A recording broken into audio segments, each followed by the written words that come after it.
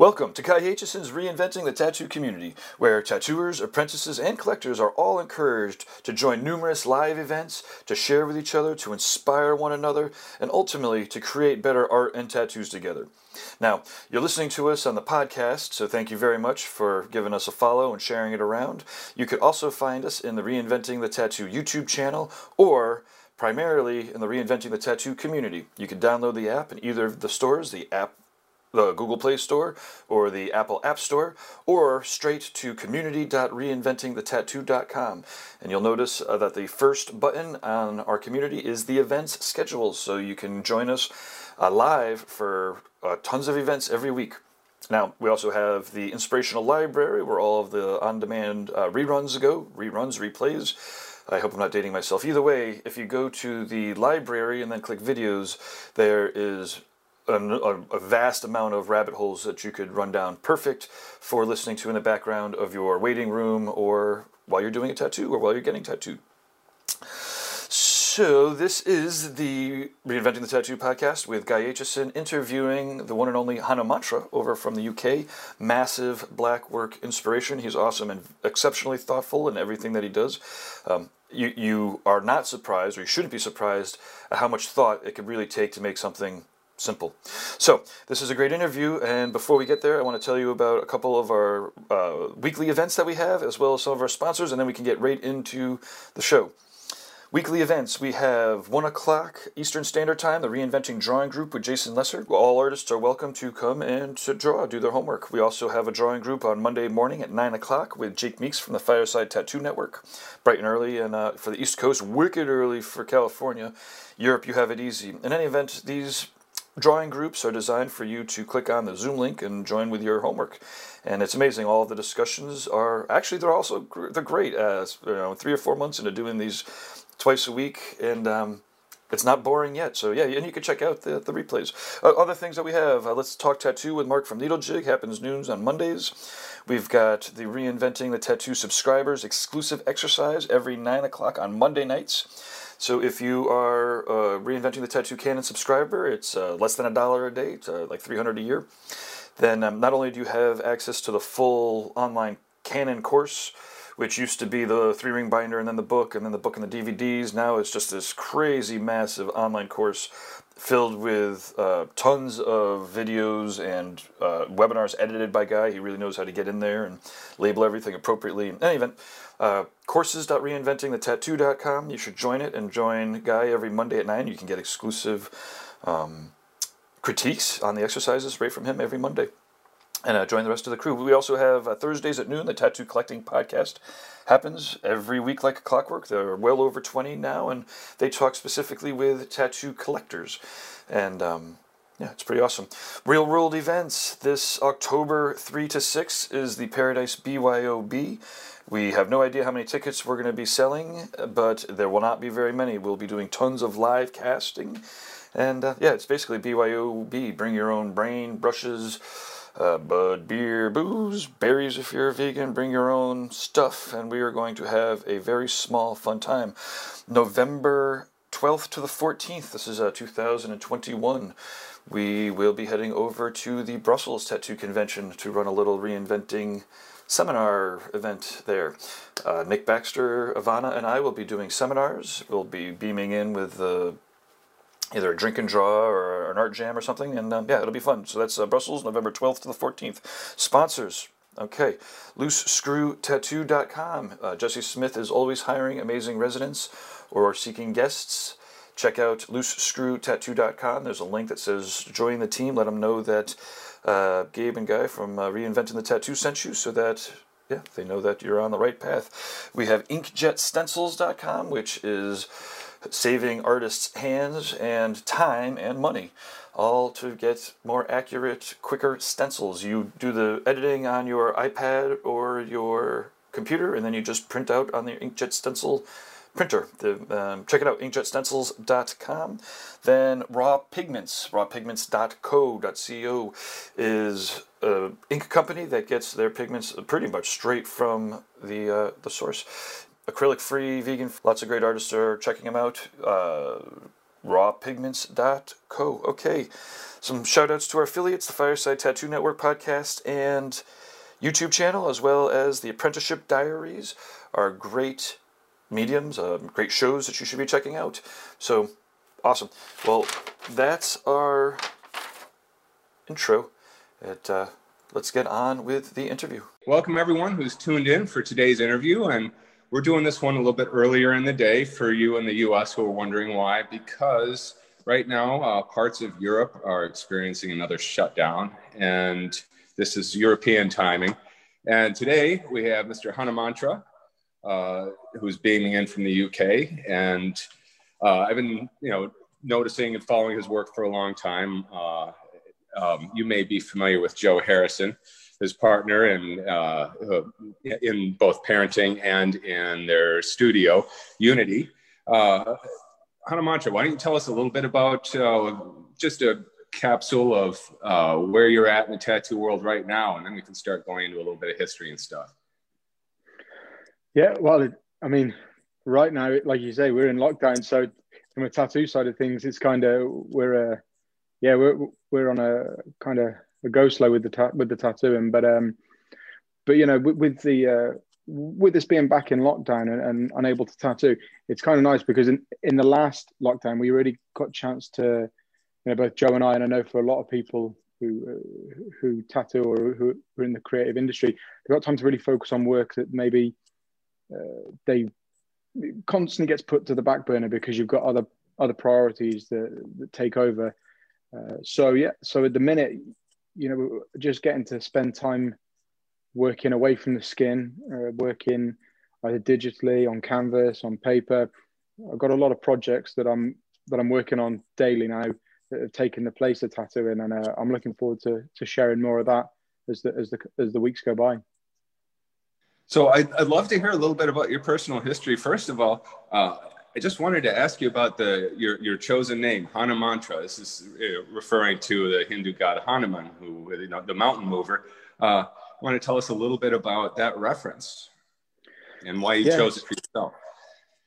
Yeah, there were several reasons why I didn't want to kind of tattoo with my name,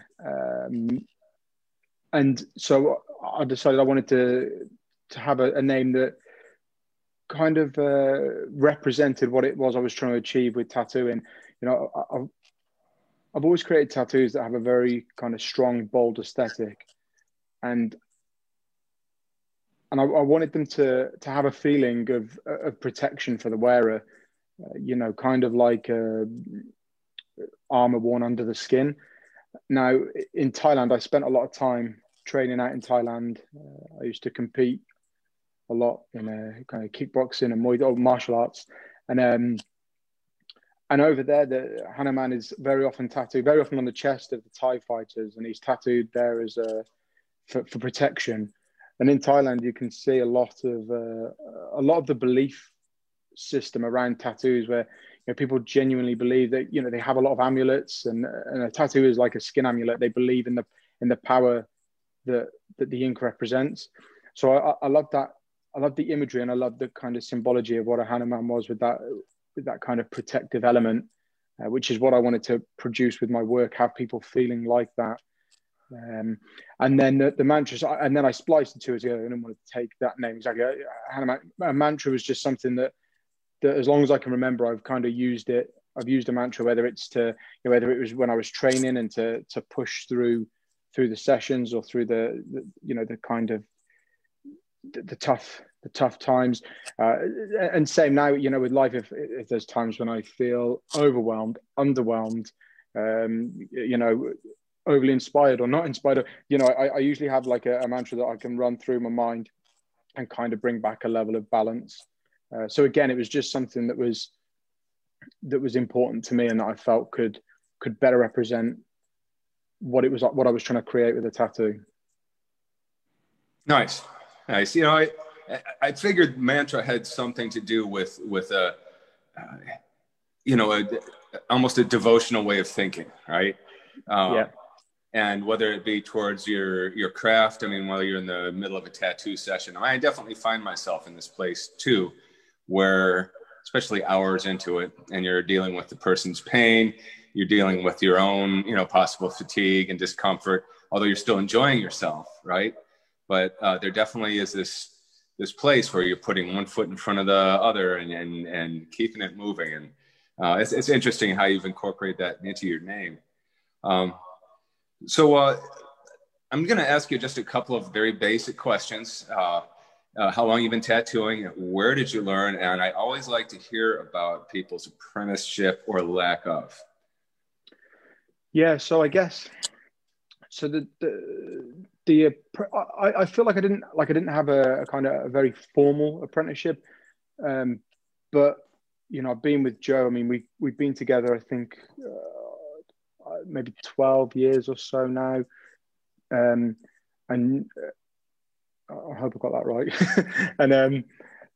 and she was a huge kind of a pivotal moment for me and tattooing, and really kind of showed me.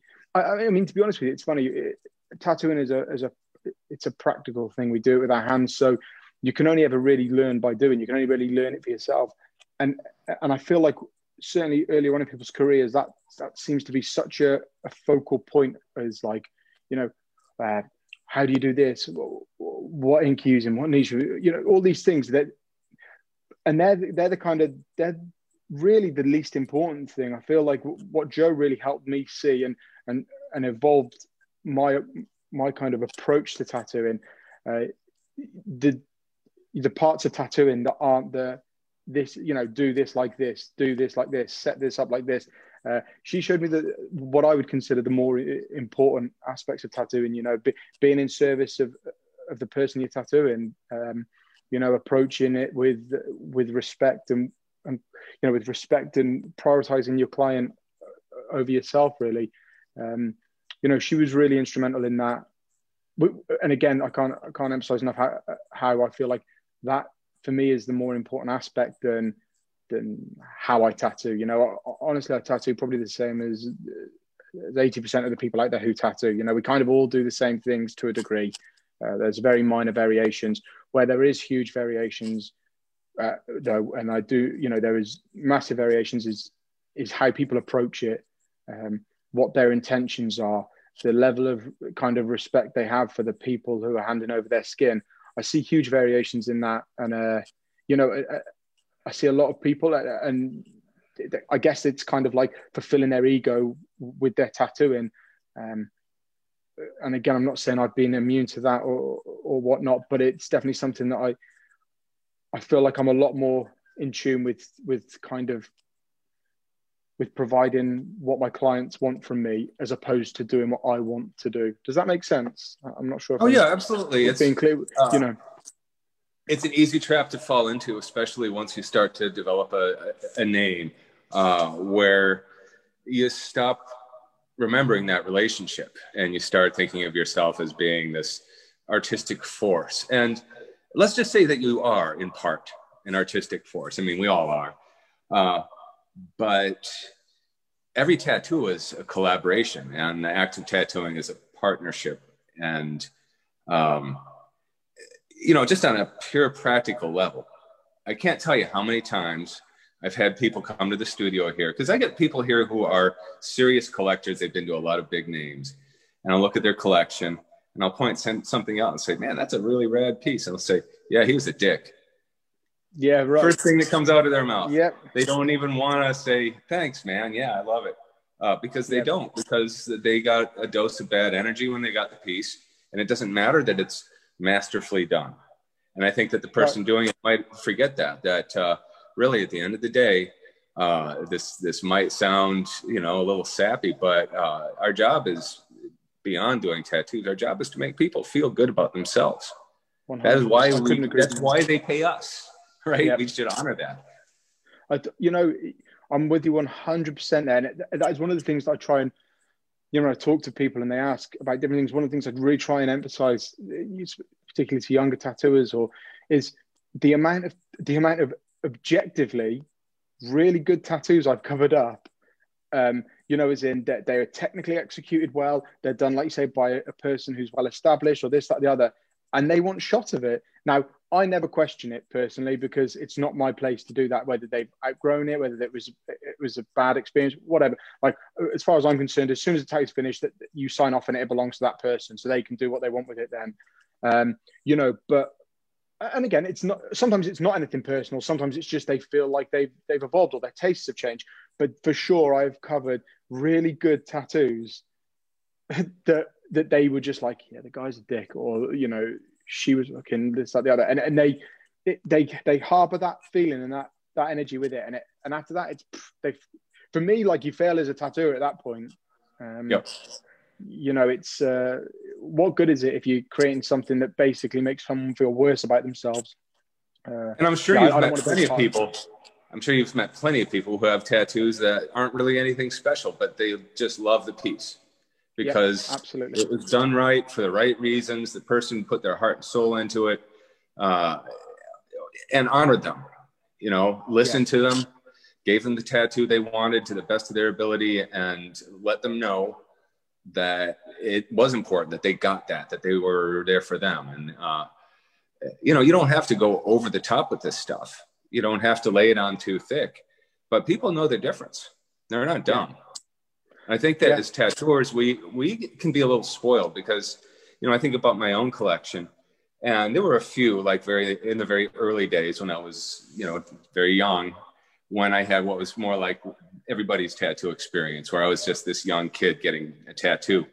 But mostly the tattoos I've exchanged with others, they've been acts of friendship and you know, community, because, you know, I'm embedded in this industry, and the artists that come through here, we tattoo each other, and it's not the experience that collectors have when they come to us.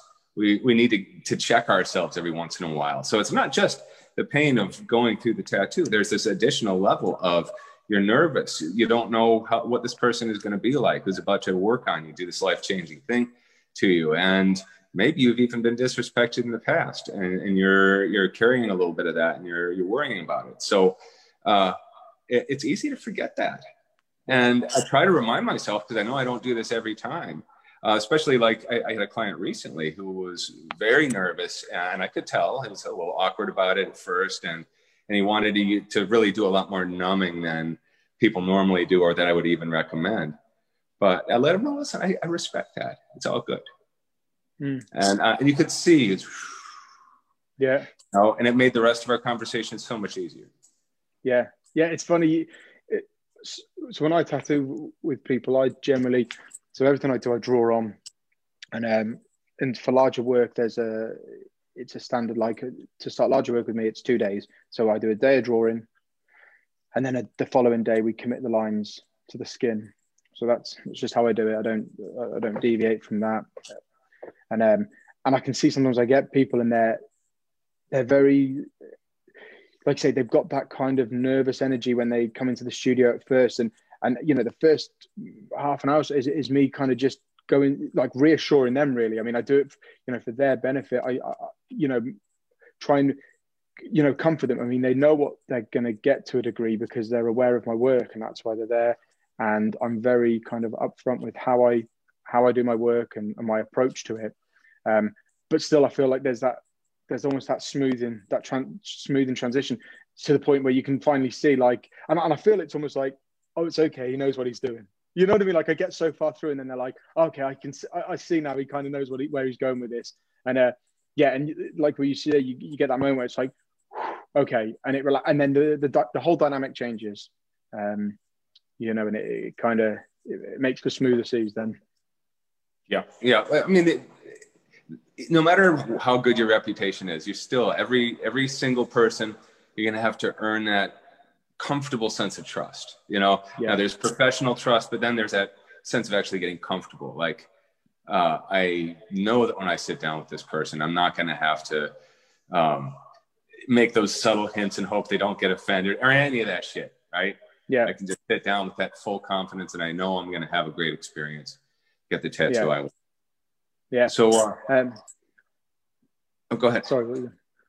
I was just going to touch back on something you said before as well. You know, when you said about kind of, you know, reassuring people and you know, not having to go over the top with it, and And I think that's also really important, is not, you know, like kind of knowing, I guess, knowing who you are and being authentic to that, and not trying to front and pretend, you know, pretend to be someone, you know, because again, you know, I really concentrate and put a lot of focus on my clients and providing an experience for them, and you know, and being attentive and understanding what it is they want from me and how I can best deliver that.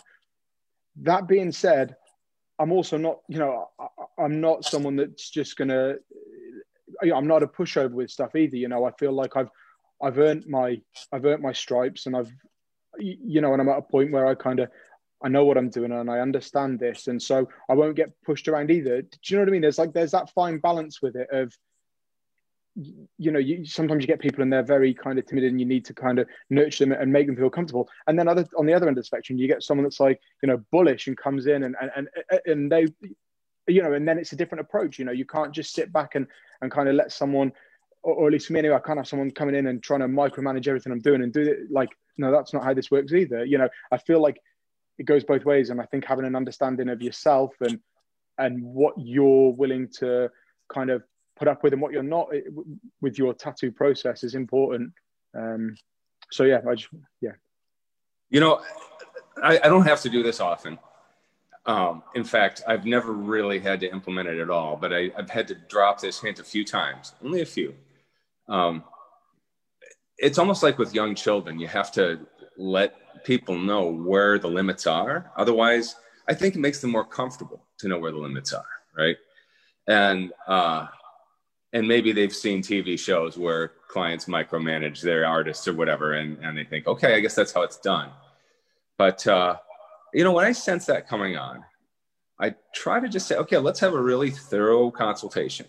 Make sure you tell me everything that you need to tell me, because I'm going to have a picture in my head by the end of that conversation. And we can't always just change this or change that, because sometimes when you've got a complete picture, it's holistic. You can't just change one thing. The entire balance of it is altered as a result. So, you know, I'm not a computer. I'm an artist. And if I've got a good picture in my head and I start trying to develop it, you start throwing me curveballs that don't match that first conversation, then, you know, that's making me work twice as hard. So there's a fair amount of drawing and time and effort that I think is included with a large tattoo. I'm fine with that. I'm fine with hours and hours and hours of preparation.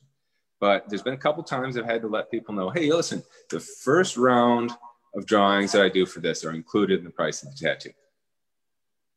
But when we get onto the second round, it's half my tattooing hourly rate. And I've never actually had to implement that, but sometimes you just have to say it, right? Yeah. And then the other thing about the micromanaging is, of course, you know, we sometimes have to say, hey, you know, you like my work, right?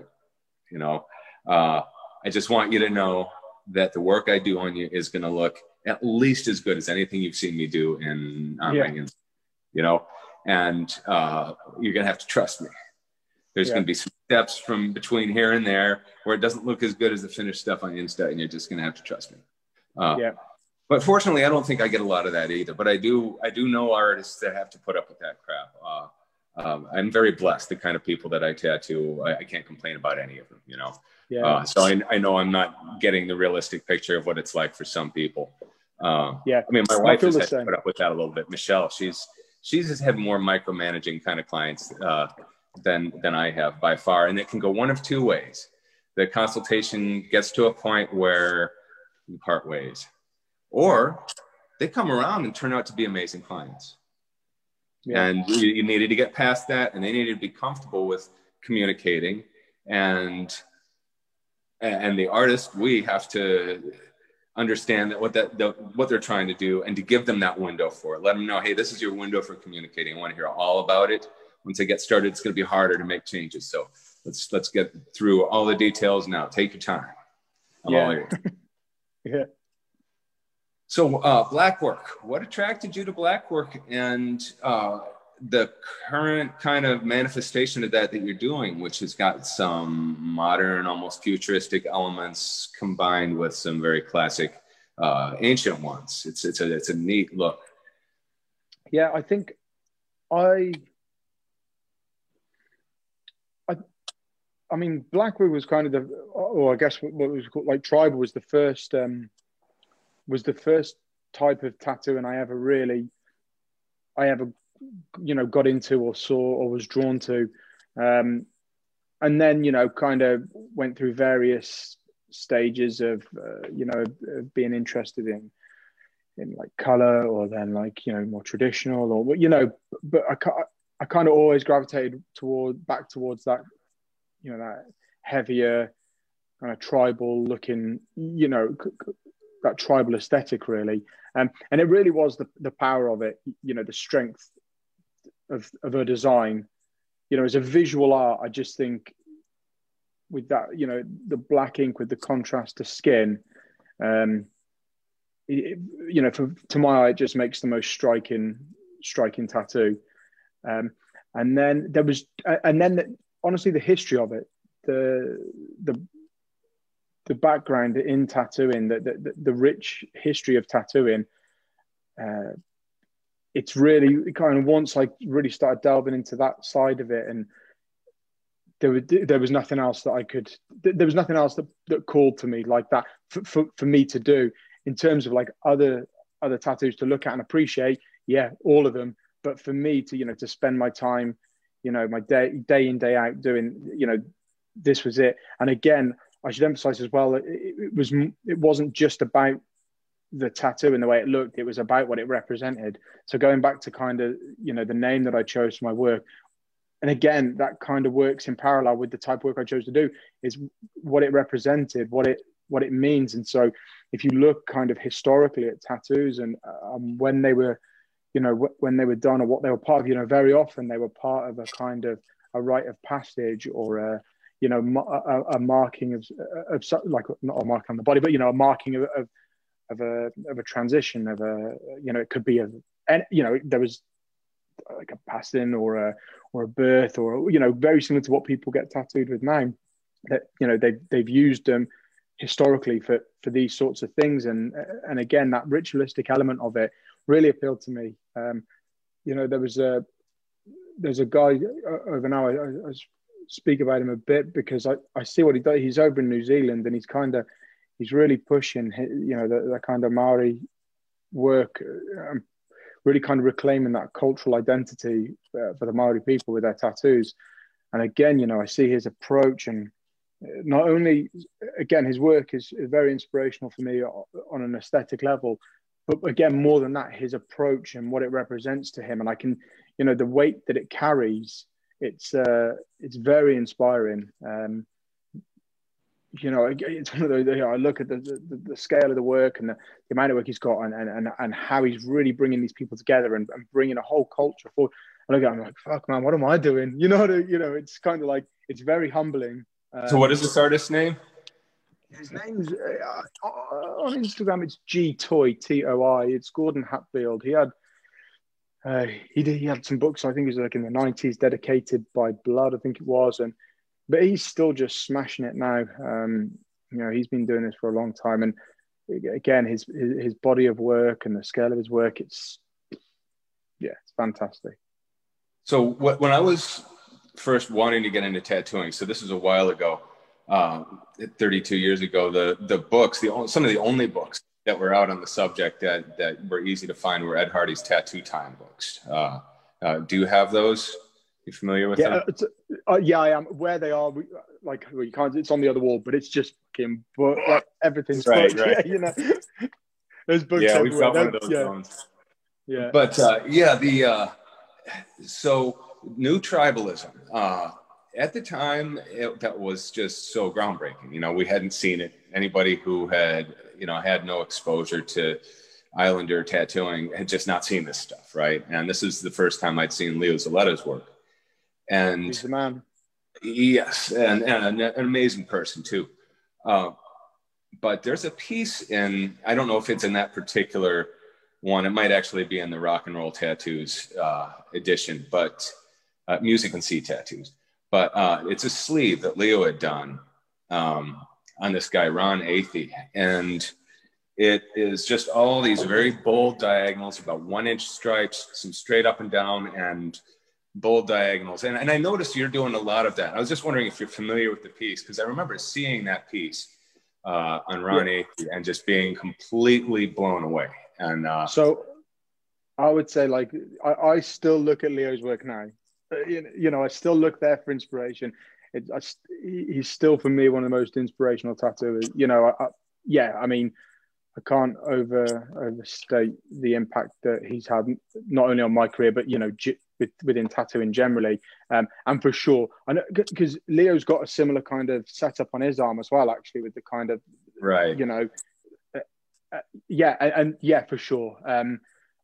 I'd say the stuff I'm doing now with that very, like, kind of linear movement, it's not necessarily consciously from there, but for sure, you know, everything Leo's done, I've probably seen and I've been inspired by it some way, shape, or form. I'm just trying to, with the very linear stuff at the minute. I kind of, a couple of years ago, really started looking at kind of a lot of calligraphy stuff, and that was with the movement of a brush. I have a good friend, Gordo, who does calligraphy, and I spent time working with him. I'm familiar with Gordo, yeah. Yeah, okay, cool.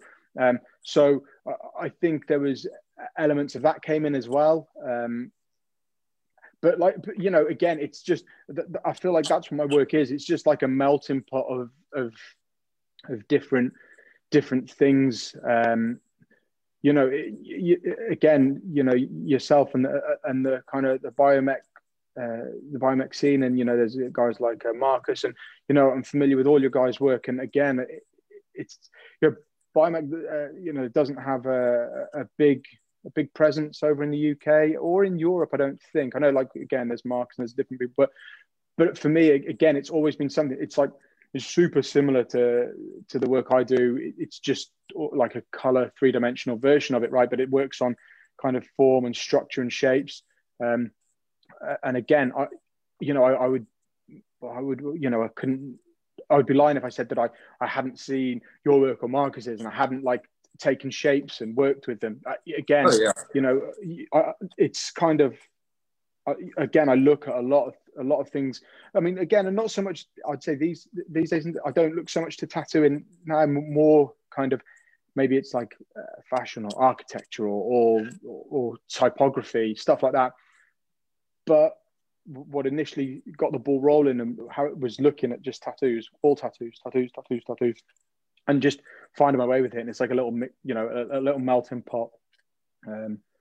So yeah, for sure, Leo's work and that them diagonal ones that you're referring to will have had somewhere in the back there, will have had a play in what I'm producing now, the same way as kind of, you know, the stuff that I was drawn to with Gordo's work has its play. And it's interesting because just recently I've really started going back with, like, you know, just sat waiting to do some, just sat waiting. I got, like, biros, and and now I feel like, you know, I'm just spending time with biros, just, you know, moving my hand on a piece of paper. And now it feels like all of a sudden, all the curls are coming back here. Like, there's a real mix now with, like, those lines and curls. And for like the past maybe couple of years, it's all been very hard and straight edges with little flicks. And now all of a sudden the curls are coming back in, and, you know, it's just, yeah. Well, you know, it's fun to do it all. And, you know, to reference Marcus again, he's definitely done a lot of both. You know, you'll see things he's done that, you know, it's funny. You talk about tribal and bio. I've heard bio referred to as transformer tribal, right? And especially some of Marcus's more mech stuff.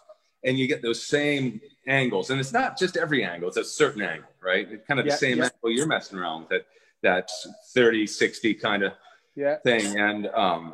And then you'll see him dive into this much more organic stuff too. And I think it's important to explore and to find these different voices through the years, to let ourselves evolve.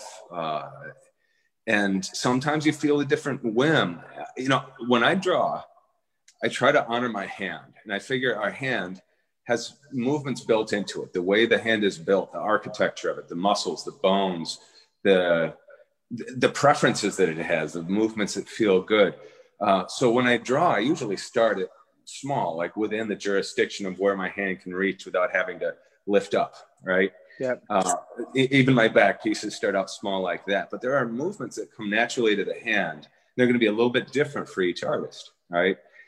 Somebody might make an arc like this, while somebody else with the same movement is going to be more inclined to do an S curve. And we're all built a little differently. And so when you think about something drawn in an artist's hand, it's a literal thing. Yeah.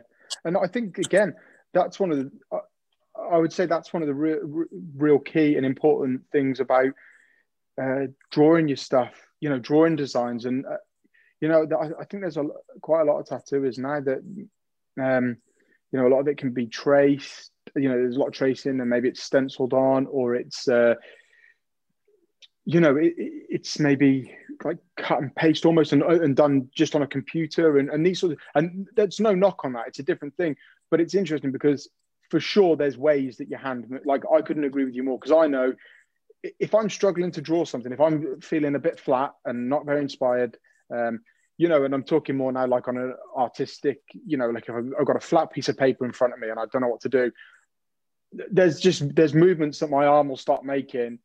And I know if I just keep doing those for a little bit, then all of a sudden there'll be a glimmer of something which I can hang on to. And then I start building off that. And then all of a sudden, 15, 20 minutes down the line, and I'm looking at it going, this has got legs now. There's, now I'm onto something. Whereas if you'd have asked me half an hour ago, 45 minutes ago, it's like, this is shit. I've got what the fuck's going on here?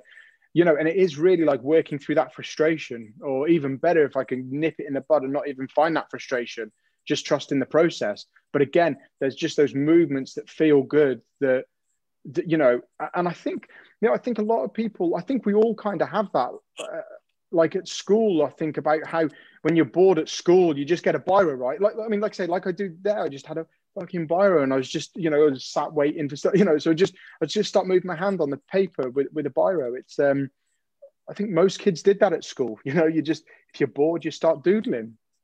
There's something in that. There's some therapy there. Yeah. My doodles were a lot more deliberate. This is a spaceship, and they got me in trouble usually. So, not to divert too far off of our subject here, but let's talk a little bit about the intersection of tattooing and the mixed martial arts world, since this is one of your subjects of interest. Yeah. You're talking about power totems and things like that. MMA fighters, they'll often get these tattoos that have very bold, very, of course, I think athletes, when they get tattooed, they do better when they get things that are very strong, simple, bold, look good from a distance. But of course, they also want to have personal significance. But, you get a guy like Dennis Rodman who covers himself with pieces that up close might look really good, but from a distance, it doesn't look like much, right? It's crazy, isn't it? When you see like in the UK, like, football's big, like, or soccer, and it's crazy, but it's like, it's almost a standing joke. It's just generally how bad, these guys got all the money in the world. They got, and it's still, it's like, it's crazy. They do, what it is?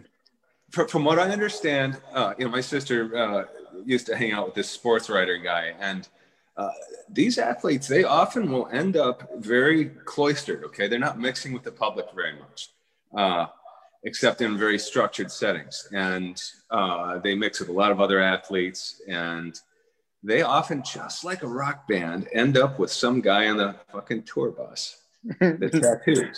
And this is the same reason why you've got so many really top level musicians in the same boat with kind of tattoos. It's like, come on, you can just get on the internet and start searching, and in 10 minutes you'll find way better stuff than that. Look up the name, find their studio. Oh yeah, our tour hits that in 4 weeks. Okay, I'll look them up. And I'm damn straight, most of them are going to make time for you, but no, that's not what happens. No, I know, it's crazy. I can't get my head around that. Yeah, I can't get my head around it. It's a different world. I mean, that's what I try to remind myself. It's just a different world. Like, there might be things that are obvious to other people that we tattooers would never get. In fact, I'm sure there's plenty. Yeah, for sure. But so the MMA thing. So like martial arts has been a kind of like a foundation or a building block in my my personality and who I am today. It was the first thing I did that was mine, if that makes sense. Like, it was something that I wanted to do. There was no pressure to do it. There was no expectation and nothing like that. It was just I wanted to do that. How old were you? I was pretty young. Can't remember, but maybe my dad finally took me when I was like, I want to say like 9 or something. Okay. I think that something like that. And again, and the desire to, like, that was probably a year or two of me nagging him to take me. So it was probably somewhere around there. And like, that was something that was for me. Like, there was no expectation. There was nothing like that. I wanted to do that. And it's one of those things. I don't know, like, I don't train like I used. I mean, I don't train at all like I used to. It's it's not a full-time thing for me anymore. It's something I do as and when, and I do it for enjoyment and to try and stay somewhat healthy and fit. But it will always be. I feel like it'll always be a huge part of my life. It was so kind of instrumental in helping me grow and move into myself. But it's interesting because when I kind of decided, like, actually, I'm not going to do this anymore. It was a very difficult. I find it very hard to step away and not be that person and that not be part of my identity, someone that competes on a regular basis. But it also taught me a lot about. It taught me that I was a lot more than just than just being that guy. And it's the same now.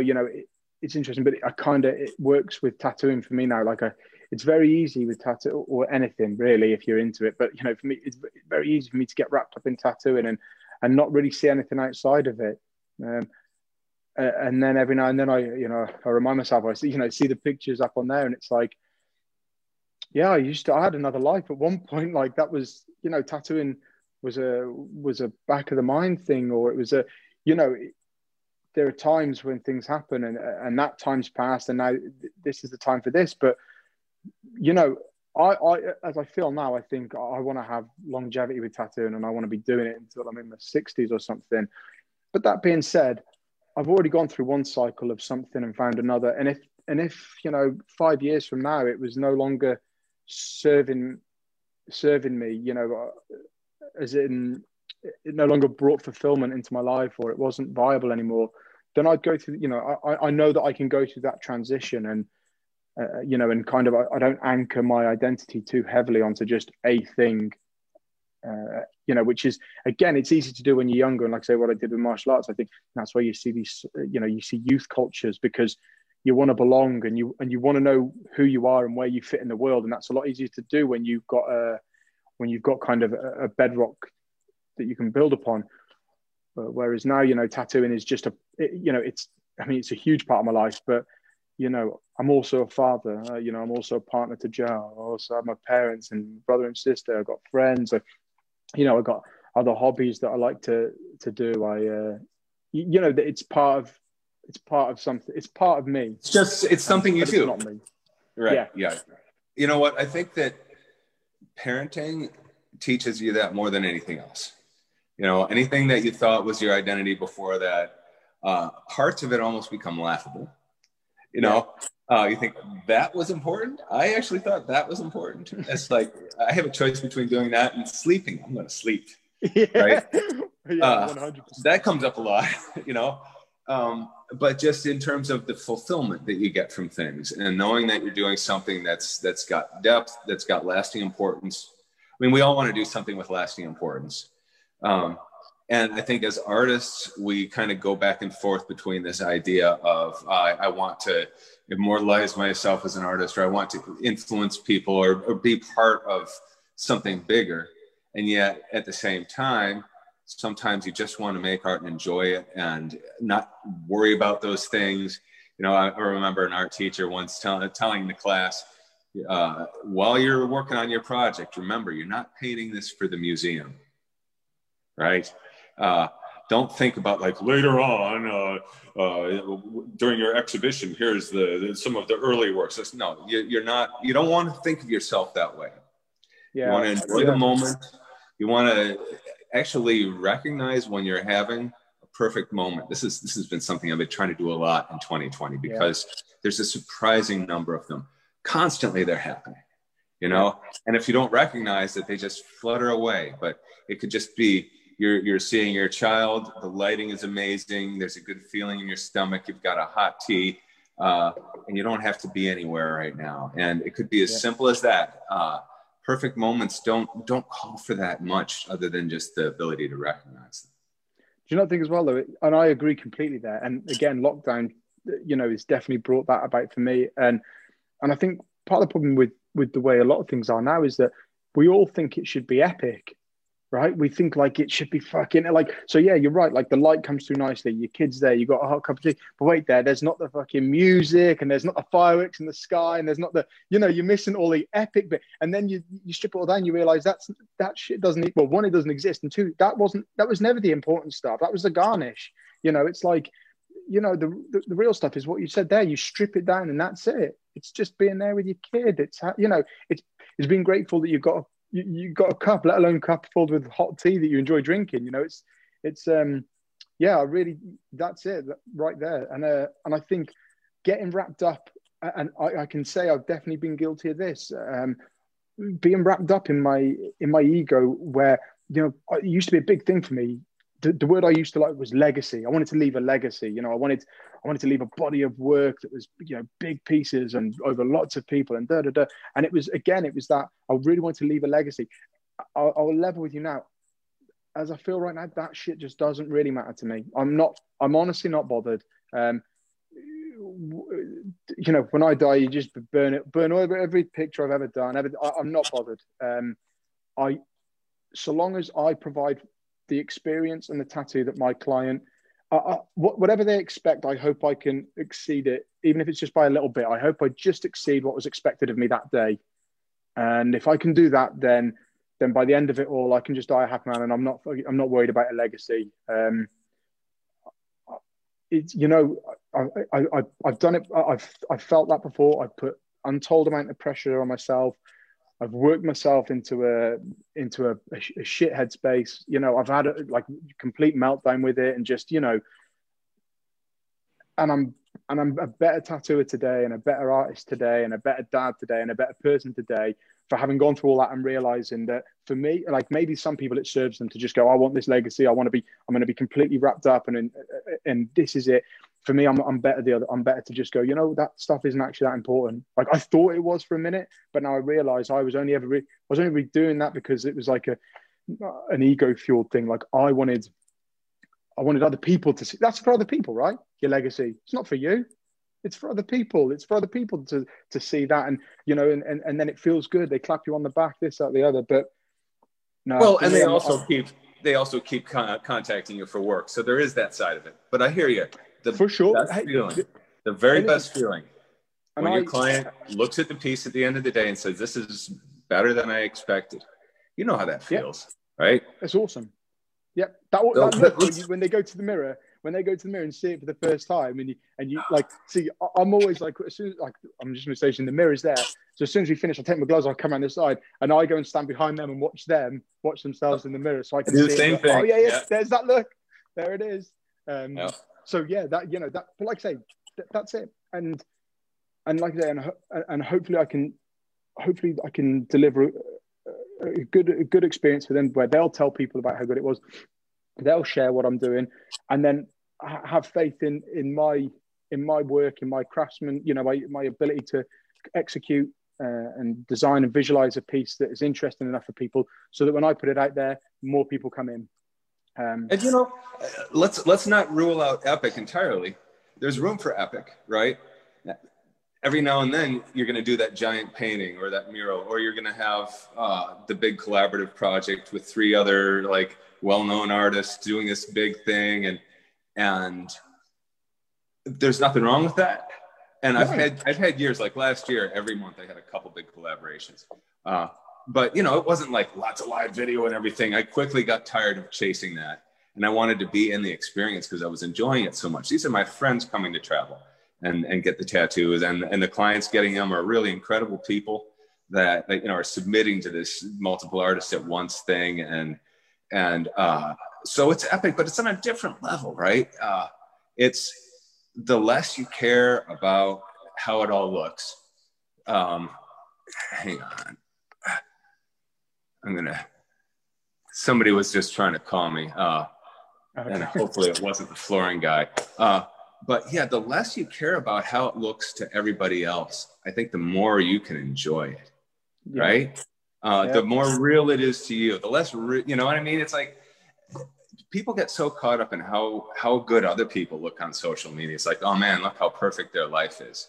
My life isn't that perfect, you know? And no, those people that have those perfect looking lives, they just are putting more effort into their presentation. That's all. I wouldn't go so far as to call it a lie, but it's certainly not the whole picture. And perfect lives don't exist. There's room for epic, but you really have to make time for it. And you can't do it too often or you burn yourself out, and you don't have the chance to immerse yourself in the everyday, those important things, those truly important things that we were talking about earlier. Yeah, for sure. And again, I agree with, like, there's times to, I mean, there's something called like regression to the mean, which, so for me, an important thing for me is like, I try and have a really high average. That's, you know, my aim is to have a really high average. It was in a book, I can't think of the author's name now. It's like Thinking, Fasting and Slow. It's a psychology book from like a few years ago, well, 10 years ago. And he spoke about it. He went into discuss like flying planes, and what the philosophy he came up with, it was called regression to the mean. And what he was saying is like, people have their average, and what happens is if they elevate their average, they'll go up, they'll peak up here. You know, they'll elevate up. You can then praise them. It doesn't mean they'll stay there. They'll still regress to the mean. And the same, if someone has a bad day and they're down here, you can shout at them and tell them to up their game. It won't make any difference. They'll go up anyway because they'll go to their average. And so I think it's really, for me, I really focus on having a high average. My output, like, I never come into the studio and think I'm just going to make the numbers up today. I fucking try and smash it out the park every day because I want my average to be high, because I know that some days I'm gonna go way above my average, and I know I'll have to regress back down to the mean. But each time I feel like it ups my game a little bit more. Does that make sense? So for sure, I definitely, there's space for epic in terms of like your work and what you're doing. Like I feel like that. I feel like I have epic projects on the go, and they challenge me and they push me and they help me drive my work up. But again, I don't let myself get caught up and dragged away with that. I focus on, you know, on having my high average, and make sure every day I'm trying to up that. And also, if you keep your average high, if you have a low day, it's not too low. Yeah, right? exactly. Yeah. Those will happen. Yeah. You're gonna, you know, wake up with low energy. You had a bad night's sleep. You know, the drawing process just didn't connect as well. This happens to everybody. And so if you're used to pushing yourself really hard and you have a below average day, you want your below average to still be above average. Yeah, absolutely. 100%. But, you know, that's a tough one. And I think a lot of people who are, especially up and coming tattooers, you know, they encounter these struggles. You know, that there's, you know, we touched on this a little bit earlier, where, you know, you're talking about just sitting there and letting the hand flow and waiting for it to connect and actually start to grow some legs, right? And so there's a kind of an alchemy going on there, and depending on the kind of day you're having, you're going to be more open to seeing things, grabbing onto them and exploring, or you might just be waiting for something that's better than is going to arise on its own. And, you know, it's just not going to come, right? Because you're still just at that sort of random scribbling level, and it's going to take some push to get it up and out of there. And so that push, right?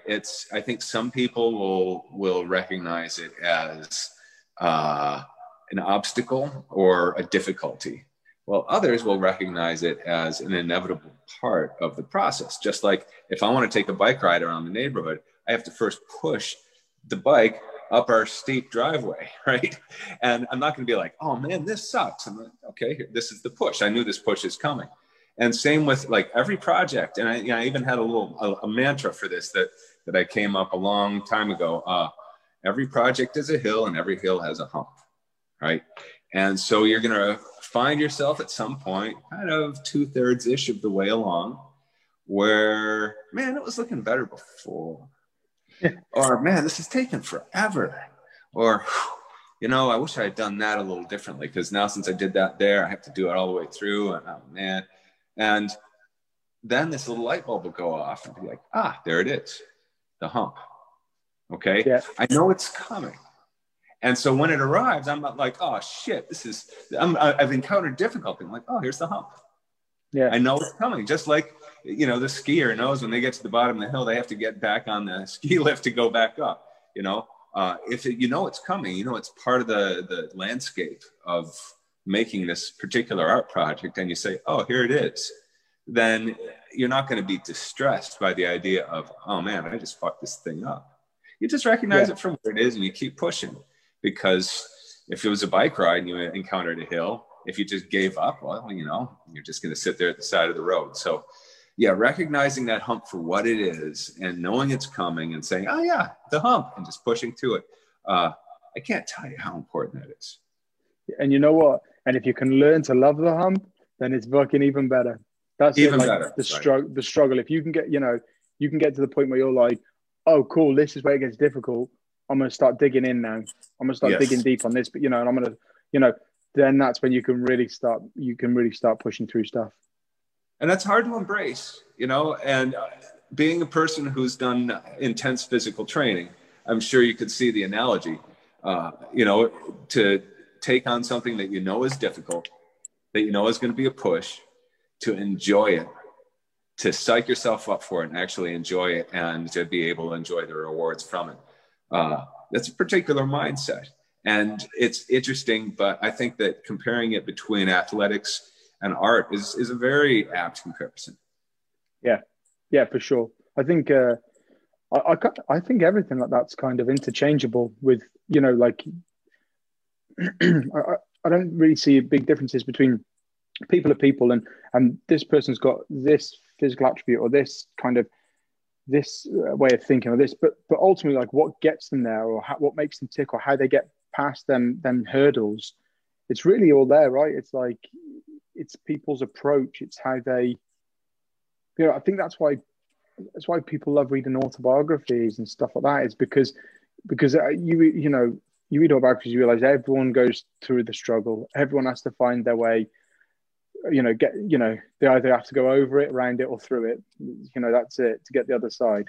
And so, you realize that, and what we look at with those people is, it's kind of irrelevant what the hill was, what the humble, what it was. The fact is that we just want to know, did they make it? Did they get through it? And if they did, which obviously they did because they're writing the book, how did they get through it? What was their thought process on it? What gave them the ability to push through? And I think that's kind of interchangeable for everyone in every field of something. Like, at some point you meet resistance, and then it's like, how do you deal with that? With grace, hopefully. Yeah, right. Yeah.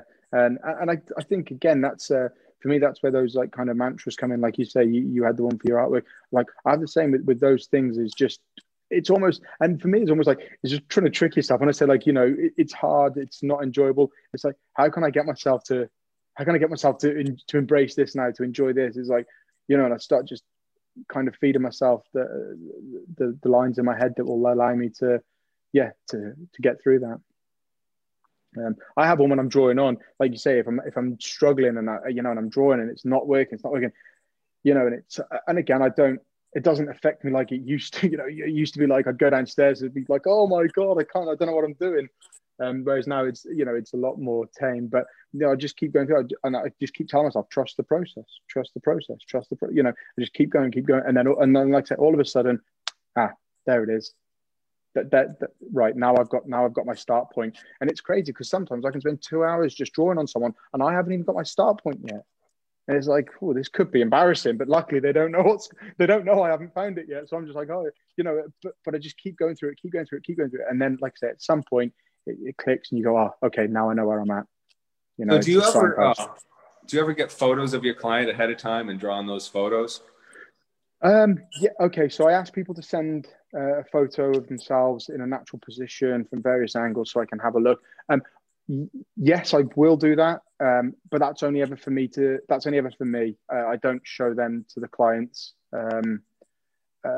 I used to, but what I found happened is I couldn't get a certain bit to work that I thought would work, and it's just not going to work because, you know, I've gone from a flat piece of paper to a kind of a 3D undulating arm or whatever, right. And that shape's just not going to work there. It looks great on a flat piece of paper, and trying to explain that to someone is like, yeah, I know that looks good there, but it looks shit when I draw it on. Trust me, it's not going to work. You know, and then I feel like they got hung up on the drawing I've done on paper. They really like that now, and they want that, and I'm like, yeah, but I can't do that because that's not going to work. And now I feel like they're not going to be happy with what I draw because they've got an unrealistic expectation now. And even if I feel like I always draw better on the skin. Like my drawings are always better once they're on the body as opposed to what I can draw on paper. But it doesn't, again, it's not just good enough for me to say I'm happy with that. I need my client to be like, I fucking love that. That's awesome. Otherwise, we don't do it. You know, so it's, yeah, I don't do the whole like, okay, here's the design, what do you think? And I get it. It's an interesting approach because I do ask a lot of trust from people. You know, you have to turn up and you need to be able to hand over and trust that that I know what I'm doing and that I'm capable of achieving what it is you expect. But again, I feel like that's the kind of benefit of having, you know, been tattooing for a long time and kind of having a body of work. Having a large body of work that shows what you're capable of. You know, I'm not showing like computer mock-ups or whatnot. It's like, these are tattoos that I've done. You can see here, this is the style, like this is the kind of, the quality that you can expect and the finished product, you know, and I share a lot of stuff. You scroll now, I share a lot of my in progress works. I really like people to see that everything I do is free-handed on. It's drawn directly onto the skin, because I do feel that I don't know if when I say I feel proud of that, it's a bit strong maybe, but it's something that I certainly think has value. The ability to draw a design directly onto the skin. You know, it took a long time to really be comfortable in that process. You know, to just have someone stood there and drawn on them. And like we referenced before, you know, I do feel like from the years of doing it, my arm has a natural movement, and I have designs that I can see and feel as I'm doing them. You know, I think it's a really important aspect of the work I produce. So yeah. Yeah, I mean, I'm also a mostly freehand artist, and I get that. The reason I was asking about the photos of the body part is for the kind of tattooing I'm doing, I find that I just have an easier time starting the drawing or doing those initial scribbles and finding a connection when I can see, there's this cut right here, this bulge right here, this crazy vein over here. And so what I've been doing since I've really only just started using Procreate this last year. I'm very analog still in many ways. I've been using Photoshop for over 20 years, but the idea of my first drawings, you know, my initial thumbnails being digital is just something I'm still very early on and getting comfortable with. But I like the fact that I can knock out 6 or 7 5-minute quickie sketches without getting attached to them. I can shrink them down small and, okay, I'm going to doodle on it. Well, it's only 2 inches tall, and now I'm going to, you know, blow it up a little bit more and go a little farther. And okay, well, that's 5 minutes worth. There's some good stuff here. All right, blank that layer and look at the next one. And so I'll have 5 or 6, and sometimes I'll even show them to the client. And I will say, these first 3, I really like all of them. The other 3, those are kind of my warm-ups. There's some cool parts in them, but I'm just curious to hear your comments. So I'll keep it kind of open like that. And if they say, yeah, number 2, I fucking love number 2. Well, then if I have equal feelings about the first 3, but they fucking love number 2, I'm going to roll with number 2, right? I'm not going to let them steer me towards a decision that I think would be, a bad design. But at the same time, I think that there is value in me showing them the sketches at that early stage, right? Now, from there, I may go on to doing a much more detailed shaded sketch, in which case I'm going to be a little bit less open at that point. Like we were saying earlier, there's a time and a place in the consultation process. But, my clients are almost too open to things sometimes. So I have the opposite problem where they're like, yeah, bro, just do whatever you want. And I'm like, well, I do all kinds of stuff. And I know that there's probably some work I've done that you like more than others. So at least tell me that and, give me some basis. Because honestly, I actually love being thrown curveballs as long as it's early in the process. Right. Yeah. And people asking me to do something a little unexpected. I love that because I wouldn't ask myself to do that. I just don't want them to hit me with that when, I'm almost done with the drawing or whatever.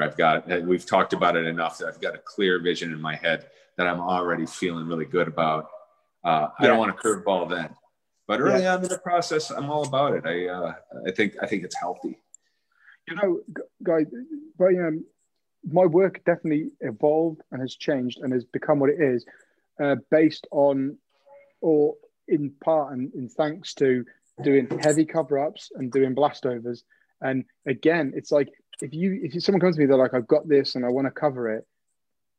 I don't mind that because now I've got parameters to work within, and that's like a curveball for me because it's like all of a sudden, well, I would have done it like this, but I can't do that now because you want to cover it. So now I've got to come up with a different solution that wouldn't have been my go-to. Okay, so let's see where this goes now. And similar to you, like I asked for people to send me a picture of themselves, and then I asked them to send me any of my work that particularly resonate with to give me a start point. So once I kind of get that, once I get that point of reference to where to begin, then I can start moving off there. But again, it's like, you throw a big tattoo in there that you need covering, that's definitely evolved my work more than if I hadn't have had something to cover. I completely get that, the curveball where it forces you to think different to what your normal working parameters would be. You get a weird shape with a strange placement. It's like, okay, if I cover this the right way and make it into something that flows with the arm, but still embraces some of the weird, I'm going to come up with something truly different. I got to start a back piece last month where we had cover-ups on both shoulder blades, and one side was a tribal cover-up. And I just absolutely love what that forced the piece into. It ended up creating these 4 kind of dark vignettes that had this great curling shape to them because I wanted to work with some of the negative space in that, right? And as far as being a biomech back piece, it just gave it such a structure, So, man, I'm all about the cover-ups.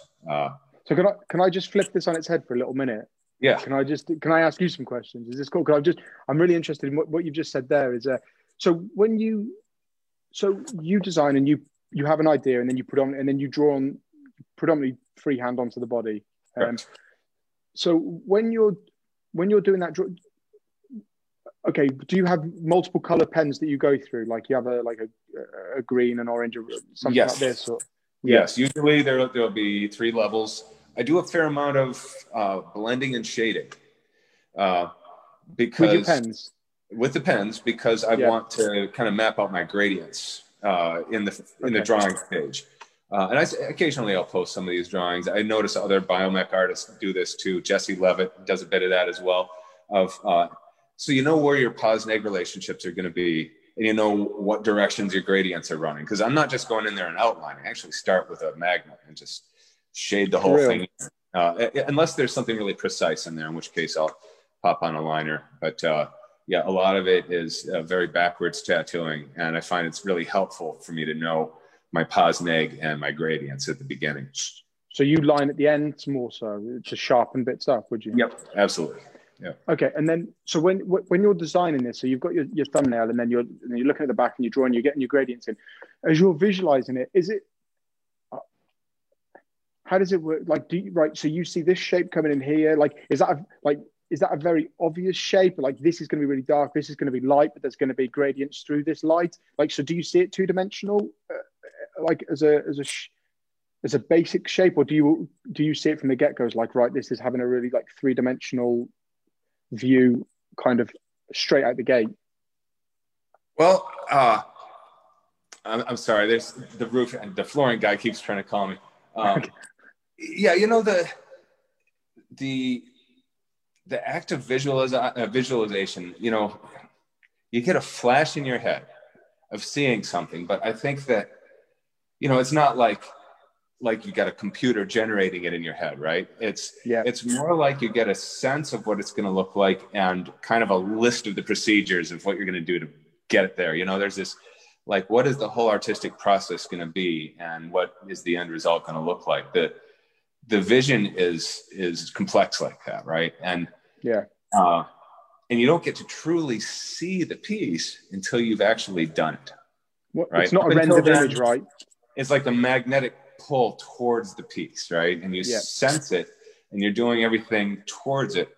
But, you know, for example, let's say you've got a big spike, and I'm going to ask myself, okay, how do I want to handle my gradients behind this thing and in it, in order to, you know, am I going to have pos neg relationship or a neg on pos? How am I going to make it float? Am I going to have a cast shadow? And so I'll have the kind of the logic of it planned out, and I'll move through the procedure, and I'll try to follow my gut as I'm shading it. And there's kind of a mathematical process to shading, right? You know, imagining the light is coming from this direction, and here's a bump, and so the shading is going to go exactly here. And the more you do this sort of thing, the more exact you can kind of get with those algorithms, so to speak. But again, you don't really get to see it until it's all the way done. This is one of the reasons why when I do my thumbnails, I shade them. I don't just do line drawings. And when I'm happy with the thumbnail, I feel like I'm ready to freehand it on the person with marker. And I'll just try to take what's in my thumbnail and reproduce it on them, but it's always going to change, right? And you know how it is, because the thumbnail is flat, right? And whether I've drawn it on the photo of their body or just in a sketchbook page, once it wraps and connects around the inside of the arm or whatever it's doing, all kinds of things are going to come up that you didn't expect. And so there's always going to be those differences. But, you know, I'm trying to carry that vision along, first of all, by having the shaded thumbnail and then the shaded freehand marker drawing, where you can stand back and look at it across the room. You can always already see how the darks and lights are going to work. And I take a photo of it, and I go have lunch and look at the photo, and I come back and inevitably change some stuff, because I've just learned to need that, you know. And I almost always end up looking at the photo and saying, okay, what shape's going to make it bigger? And I'll try to come back and erase some things and clarify, simplify, and make a couple things bigger. And then I'll move through the Magnum first procedure. So by the time the person leaves after their first visit, you know, I've carried that vision the whole way. You know, the shaded vision that I came up with on that sketchbook page, they've got that far. It's rough. It's a roughly shaded in version of it, but the depth is already starting to take shape. You know, I haven't reduced it too much. You know, I haven't taken this really complex thing and reduce it down to a line drawing and then put this stencil on them and then a gray line or whatever, and then having to translate that gray line back up into a shaded vision. I've tried to carry the shaded vision of it all the way from the sketchbook page directly onto their skin. Does that make sense? Yeah, that's really interesting. Yeah. So thinking like a painter a lot. I think painting and doing a lot of, you know, looser work, which I've been more inclined towards, you know, as I've been painting and working with bigger brushes. I think that it's caused me to become more organic with my tattooing process. So it's a lot more like painting. But at the same time, there's many things about the process that have become much more exact through the years. There's some things I'll still experiment with. Do I do this before this, but a lot of the time I've got a kind of a vision in my head and I've got my sketch and I'm just going to throw myself at it and keep working until it's there. I'll change the needle group 15 times before I'm done with the first pass sometimes, if the piece calls for it. And I know how I want it to look, even though I can't see that finished vision. I know how I want it to look. And I can get specific enough to say, okay, this shape here, I'm not going to go darker than 60% with any of the details because I really want it to rise from the background. Consequently, the background behind it, I need to go really dark and not have any light details. So I can say all that stuff to myself. I've got those lists in words in my mind. But again, to see the whole thing, I just have to finish it. See, I feel this, like people often ask me like, have you got a clear vision of how this is going to look when it's done? I'm like, I honestly don't have a clue. Like, I mean, in theory, I obviously know all the bits that are going to be black and, and I know what my ratio is of skin to ink and all these things, but I don't really like, I don't know where I don't have like a super rendered image in my mind of how that's going to be. I'm only going to know what it really looks like once it's done. And it's that thing of like trusting the process, like all the experience you've got, all the tattoos you've got behind you, they give you that kind of depth of knowledge, right? Because you've learned, right? This does work and then this doesn't work. And over the years, you get you get your skill set, if you like, your vision, your skill set, your approach, so that you know that even if you don't know exactly how it's going to look, it's going to work, it's going to be a successful tattoo. Like you say, you're not taking it and then kind of simplifying something that's got all these gradients down to a line drawing and then trying to kind of retranslate that back. I mean, that makes sense to me how that would, there's too many steps in that now. And each time you take a step, you're going to lose something of what could be, sort of thing. So yeah, I definitely, and it's fascinating to hear how you do that, your approach on that. I think the other thing with that first vision is knowing how you want it to look is one thing. But, I'm imagining the client's perspective. There's also the question of how you want it to feel, right? What the tattoo is supposed to project. Does that person want to project strength and power? Do they want to project, natural beauty? Do they want to project protection? There's so many different things. And you could draw the same tattoo 3 different ways with that intent in your mind. And there'll be subtle things about it that are going to be different each way. And so the intent behind it, I think, I got to do this kind of fiery lava mech back piece with this other artist, Killian Moon, earlier in this year. And I remember when we were working on it, really feeling like I was trying to imagine fire and heat while I was actually working on the piece, while the shading was going down. And just having that in my mind, I think made it possible for me to, render it the right way. And, I'm not, I haven't sat and done tons of studies of heat and fire, but I think having it in your mind, having that intent of how you want something to feel will allow you to tap into your deep well of tricks, and also to just have that in your mind and in your spirit as you're doing the art, because it translates through. I think your intent is impossible to mask when you make your art. That's when it's the clearest. And so if we know what our client wants and we put that into our intent while we're doing the piece, we're going to be a lot closer to being able to honor what their needs are. 100%. That's it's such a big thing for me, that the intention with something is far more important than the end kind of outcome, almost, because I feel like, we were saying before, you can have a great tattoo objectively, but if the person doing it didn't get a good experience, didn't get a good experience or whatnot, then it's kind of, they never feel good with it. I think you can have, again, I know people who have got technically poor tattoo, or not poor, but average tattoos, and but they love them because the intention for it was all good. It was done, with good intent, with positivity, and I think that they carry that. I think, again, you can't overstate the importance of just having, doing something for the right reason. Things don't tend to go too far wrong when you do something for the right reason. I think that is something you could probably put on your headstone. You know what I mean? Words to live by. Yeah, right. Yeah, I couldn't agree more. I think that tattooing gives us all something to be really grateful for, and it's easy to forget that sometimes. Hey, I just got to wrap up this Zoom meeting here real quick. I can't tell you how glad I am to be not just practicing this art form, but part of this community. It's easy to forget sometimes because the day-to-day drag of things is, I think it's easy to get caught up in, and the things that we have to give up, and people not wanting to wear masks or take new precautions or